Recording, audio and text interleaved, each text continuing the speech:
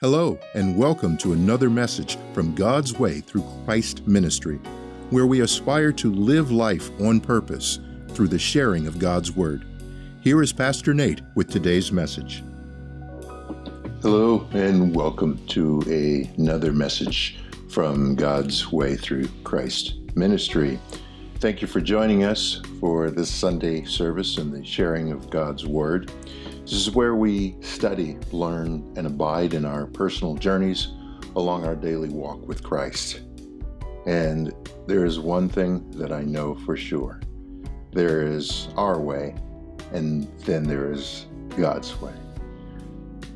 Father in heaven, we thank you for this opportunity to gather together, to fellowship together, to share and feast on your word, to bring forth your learnings and teachings, your knowledge, your wisdom, your message of hope, your message of forgiveness, your message of strength, and your message of peace. God, we know we are living in challenging times, and your word means more to us than it ever has. And this precious time to be able to spend in abiding is so important, and I ask that you open minds and hearts to receive your word that is brought forward. Use me as your vessel, your instrument, your tool to share your word, your ways with your people. This we ask and pray in your Son, Jesus' name. Amen.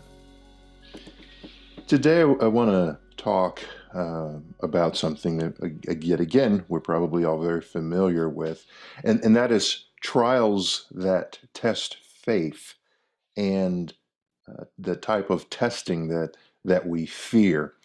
I'm going to take today's text from the book of Psalms, and this Psalms arguably being the longest book in the Bible with the most verses, but Psalms 27 specifically, and so let's start with from the NIRV verse 1. It's this verse. Psalm 27 is a psalm of David, and verse 1 goes, "The Lord gives me light and saves me. Why should I fear anyone? The Lord is my place of safety. Why should I be afraid? My enemies are evil. They will trip and fall when they attack me and try to eat me alive. Even if an army attacks me, my heart will not be afraid. Even if war breaks out against me, I will still trust in God. When I am in trouble, He will keep me safe in His house. He will hide me in the safety of His holy tent. He will put me on a rock that is very high. Then I will win the battle over my enemies, who are all around me. At His holy tent, I will offer my sacrifice with shouts of joy. I will sing and make music to the Lord." And then down to verse 14. "Wait for the Lord. Be strong and don't lose hope." Wait for the Lord. And then that's the foundation of today's message, that verse. Wait for the Lord, it says. Be strong and don't lose hope. So the title topic of today is Faith Foils Fear. Faith foils fear. This psalm was written by David. They're not exactly sure when. The belief is it was during that highly turbulent time that he experienced before he was anointed king of all of Israel. The psalm contains three things. It contains a testimony of faith. It contains a testing of faith, and lastly, most importantly, a triumph of faith in the 14 verses. So let me start with my first point, and that's the bad news. You will be tested in this life. What is a test? A test is a critical examination, an observation, an evaluation. It is a test is assessing the conditions or the operation to prove or disprove acceptance. It is the basis of evaluation.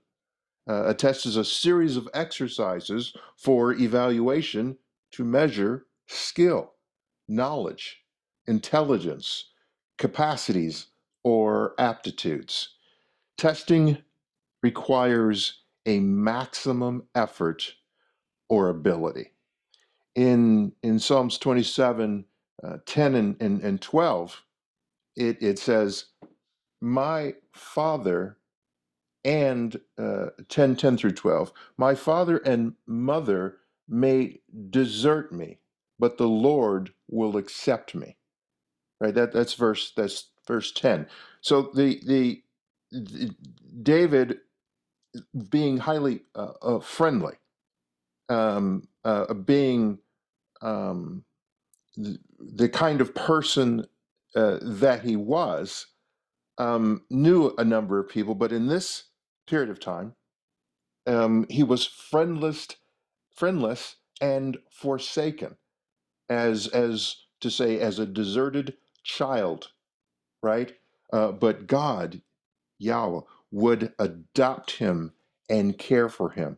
So, as he writes here, even though my mother and father may desert me, the Lord will accept me. So, but God's love is stronger than that of the closest human relations. Think of the person who you know loves you the most, and then understand that God's love for you is infinitely greater than that love that individual has for you. In verse 11, it says, Lord, teach me your ways.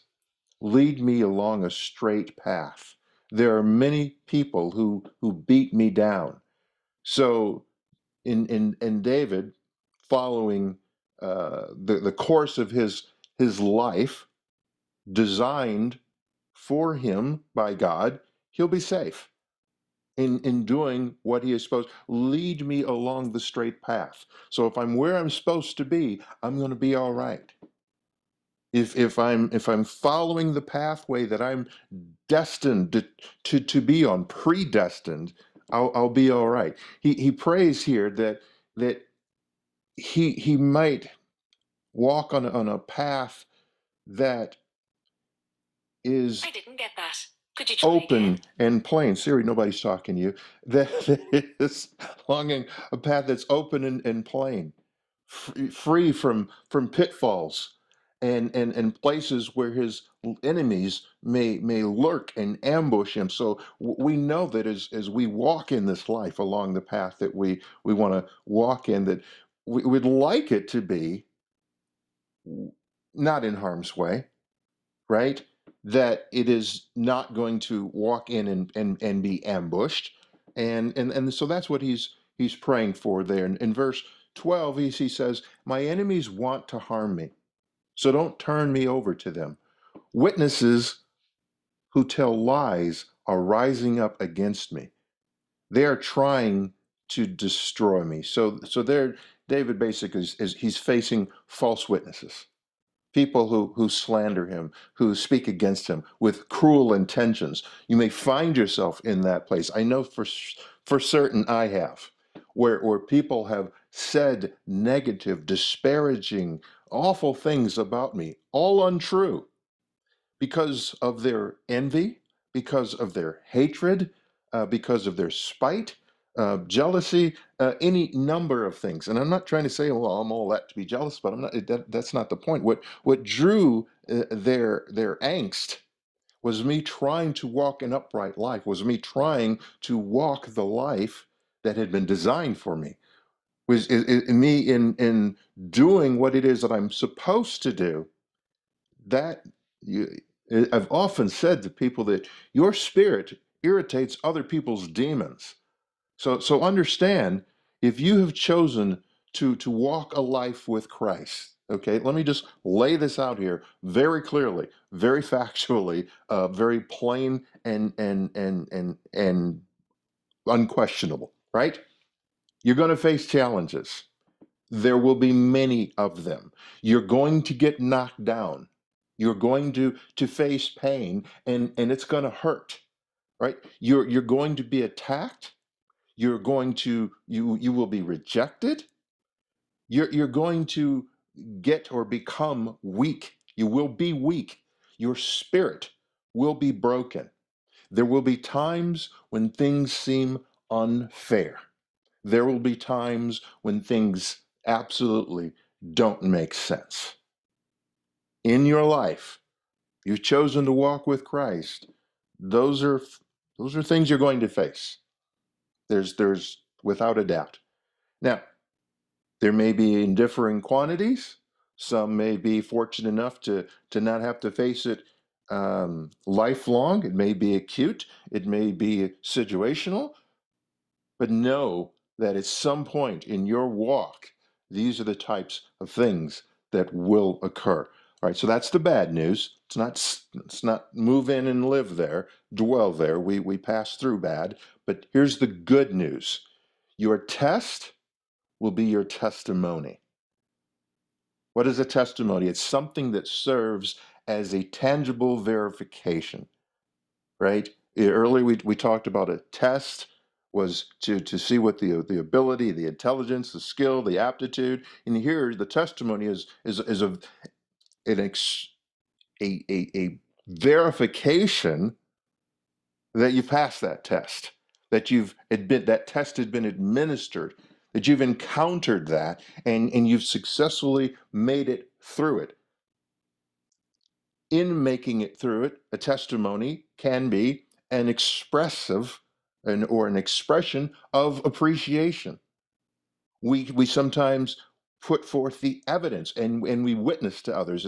It's a statement testifying to the benefits received. I made it through that challenge, and I'm here to tell you to talk about it.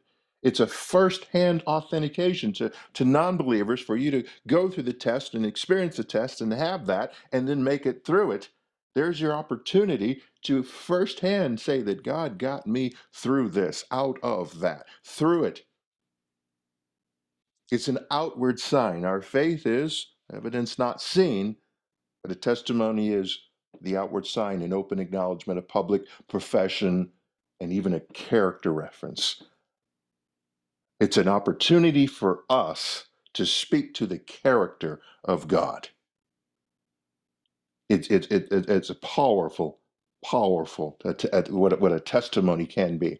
So I want to break down Psalms 1 through 5 in the Amplified. And in the first verse again, the Lord is my light and my salvation. Whom shall I fear or dread? The Lord is the refuge and stronghold of my life. Of whom shall I be afraid? So that first verse is, who shall I fear? Who's big and bad enough? Who's bigger and badder than God? With Yahweh, God on his side, David knows no fear. He can be fearless. The Lord illuminates the darkness of any trouble, anxiety, and danger. David, being the psalmist here, is salvation and stronghold. These are defenses against assaults. So he's professing. Who am I? Who are you?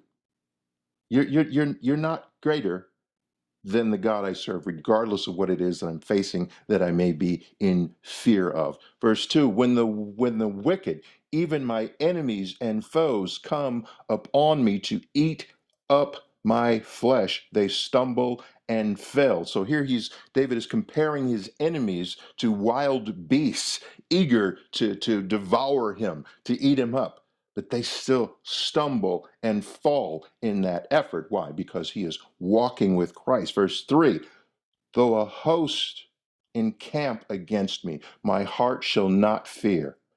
Though war arise against me, even then, in this will I be confident. So, yes, he was exposed to war, but he was full of confidence. And in this context, his faith banished his fear. His faith banished his fear. In verse 4 in the Amplified, it says, "One thing I have asked of the Lord, that I will seek, inquire for, and insistently require, that I may dwell in the house of the Lord, in his presence, all the days of my life, to behold and gaze upon the beauty, the sweet attractiveness, and the delightful loveliness of the Lord, and to meditate, consider, and inquire in his temple." So here, David's chief desire is in life is to be a guest in God's house, in the tabernacle, right? God's temple or palace, where he could behold, see the eyes of faith, the beauty of God, his graciousness, his kindness, his loving character. He wanted to inquire in Yahweh, God's temple, to seek the answers to spiritual mysteries, things that I don't understand. So he's going through all this turmoil. He's facing all these challenges. He has all of this that he's dealing with, yet he has a desire to abide with, be in God's presence, to experience that beauty. And then in verse 5 it says, For in the day of trouble he will hide me in his shelter. In the secret place of his tent he will hide me. He will set me high upon a rock. So one who abides in the house of God as his guest is what? Secure from danger. One who is sheltered from the heat and the storm. One who is safe from assault is in some inaccessible rock fortress. So he speaks of how well he is protected. Imagine if there was a flood or some sort of catastrophe occurring on the ground level.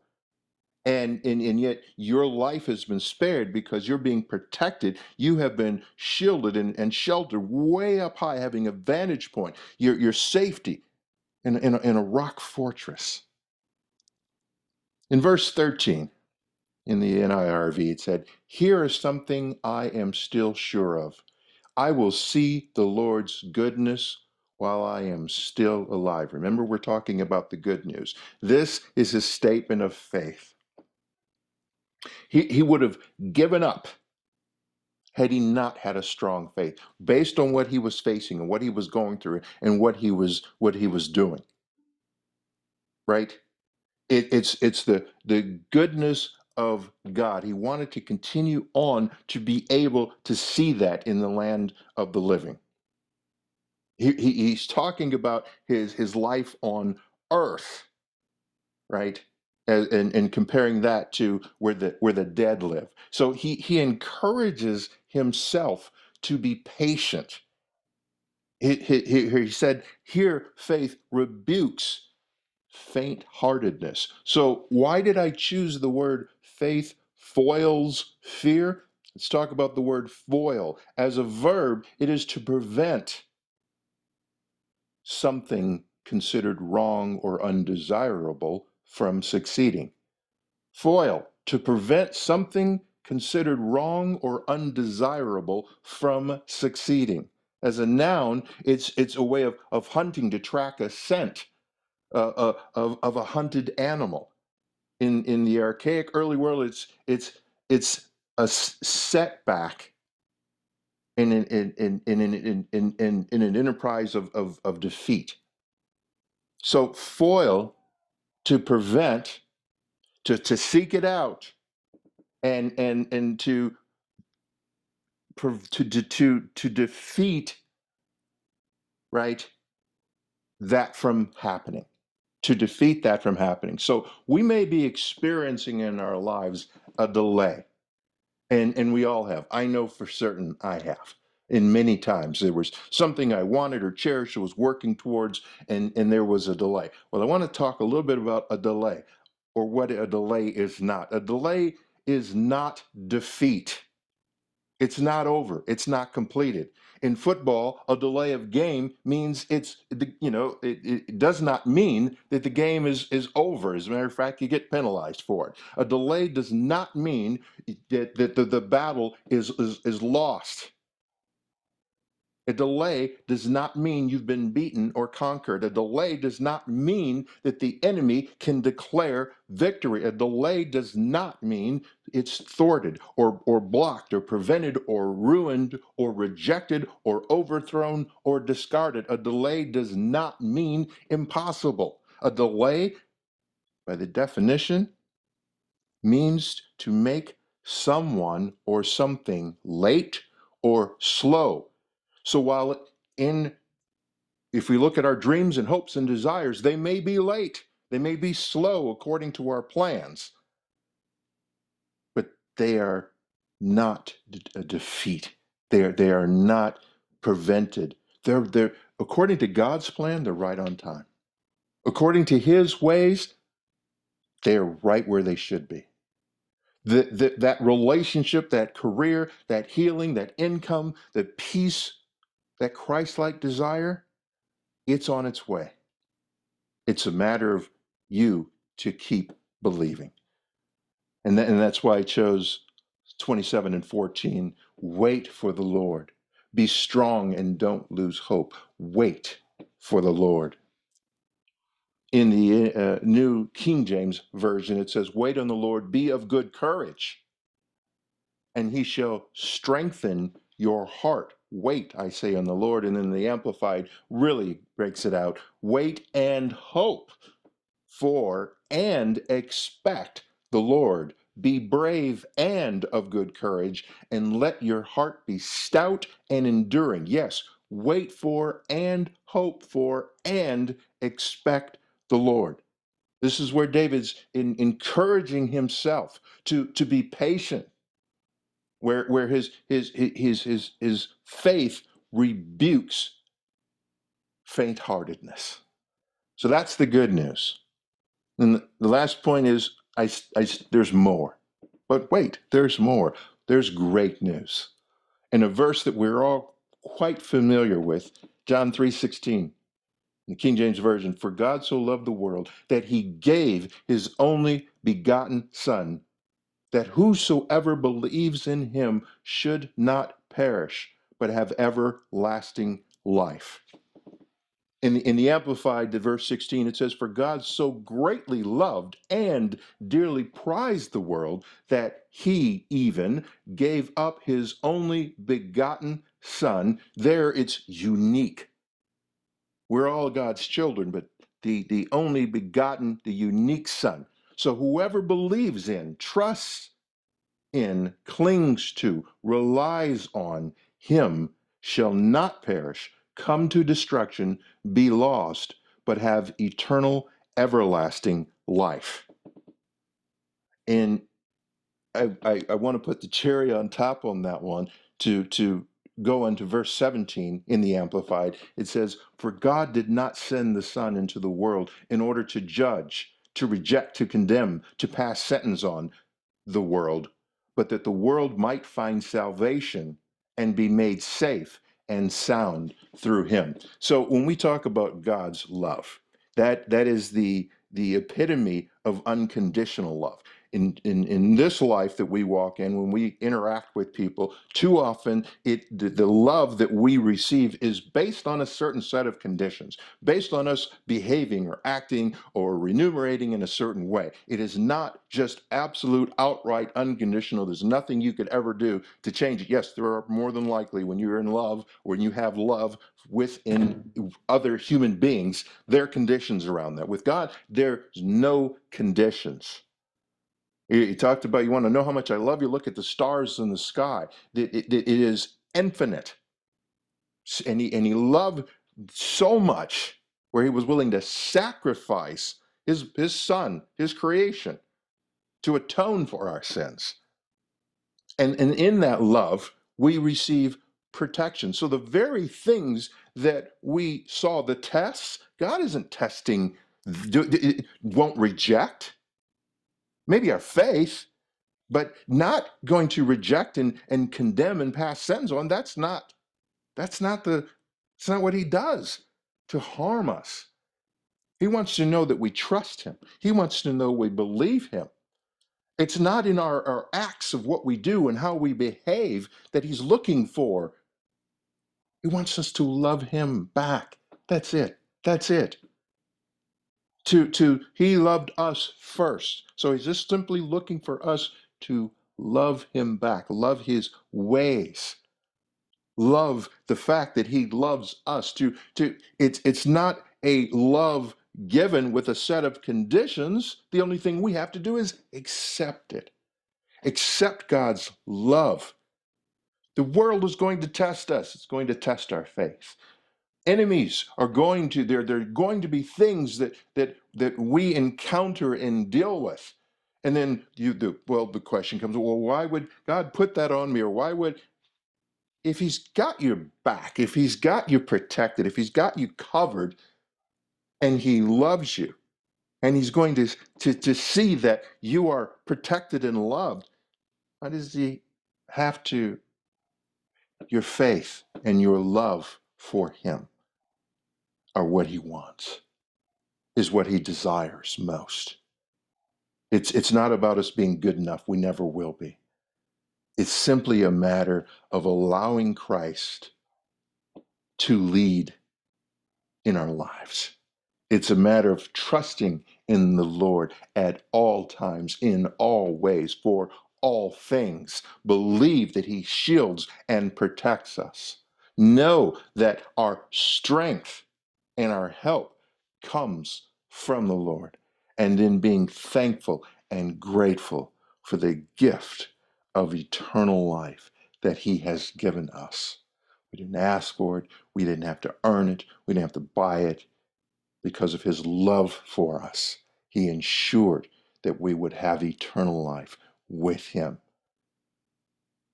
It is the most beautiful love story there was ever written. And it's simply a matter of us accepting, unwrapping, embracing, and immersing ourselves in that gift of love that he has given us with no strings attached for us to have for eternity. Just to begin to wrap my head around that is, I could spend the rest of my life doing it, and I will, because it is a labor of love, and it is something that is so fruitful that I enjoy. And I encourage you to do the same. Accept that gift of love, that gift of eternal life that God has given you in your life. Father, we thank you for this time of fellowship. We thank you for the sharing of your word. God, I pray that your word has made its way into the hearts and minds of your people, of your believers, that it has encouraged them and lifted them up, that it has strengthened them and supports them, and where needed, that it challenges them to live the life that you had set out for them to live, that you have purposed for them to live, to challenge thoughts that don't serve, to remove and eject those from our life and embrace that love, that protection, that comfort, that peace, that understanding when things don't make sense, that only you can provide. And Father, we thank you. We thank you for the gift of the sacrifice that you made of your only begotten Son, the great news of that gift. And if there's anyone that is listening that does not know you and doesn't have the relationship with you, that either never had or don't have it to the degree that they want to, God, I just pray that they pray this prayer with me, that they can come to know you. And it goes like, God, I know I am a sinner and I cannot save myself. I confess with my mouth and believe in my heart that your Son, Jesus, died. He gave up his life by dying on the cross in my place and rose again so that I may be saved. I ask that you come into my heart and accept your precious gift of salvation, victory over sin, and eternal life with you. This we ask and pray in Jesus' name. Amen. If you prayed that prayer, you have accepted Christ into your life. You have formed the bond of a eternal, impenetrable relationship that you can build upon and develop and find in peace and comfort in times of peril when you're challenged. I encourage you to read and study and immerse yourself in God's Word so that you will be well equipped to manage the challenges that you will face while here on earth. Please share this message, do me that favor, with others so that it will encourage them in their daily walk with Christ. And then I also ask that you consider supporting this ministry through giving, not just because I asked you, but because you feel God is leading you to do so. And then give as He has prompted you to give to help accomplish His works. Thank you for joining. We appreciate your support, and I hope you join us next Sunday. Until then, go and live your blessed life on purpose.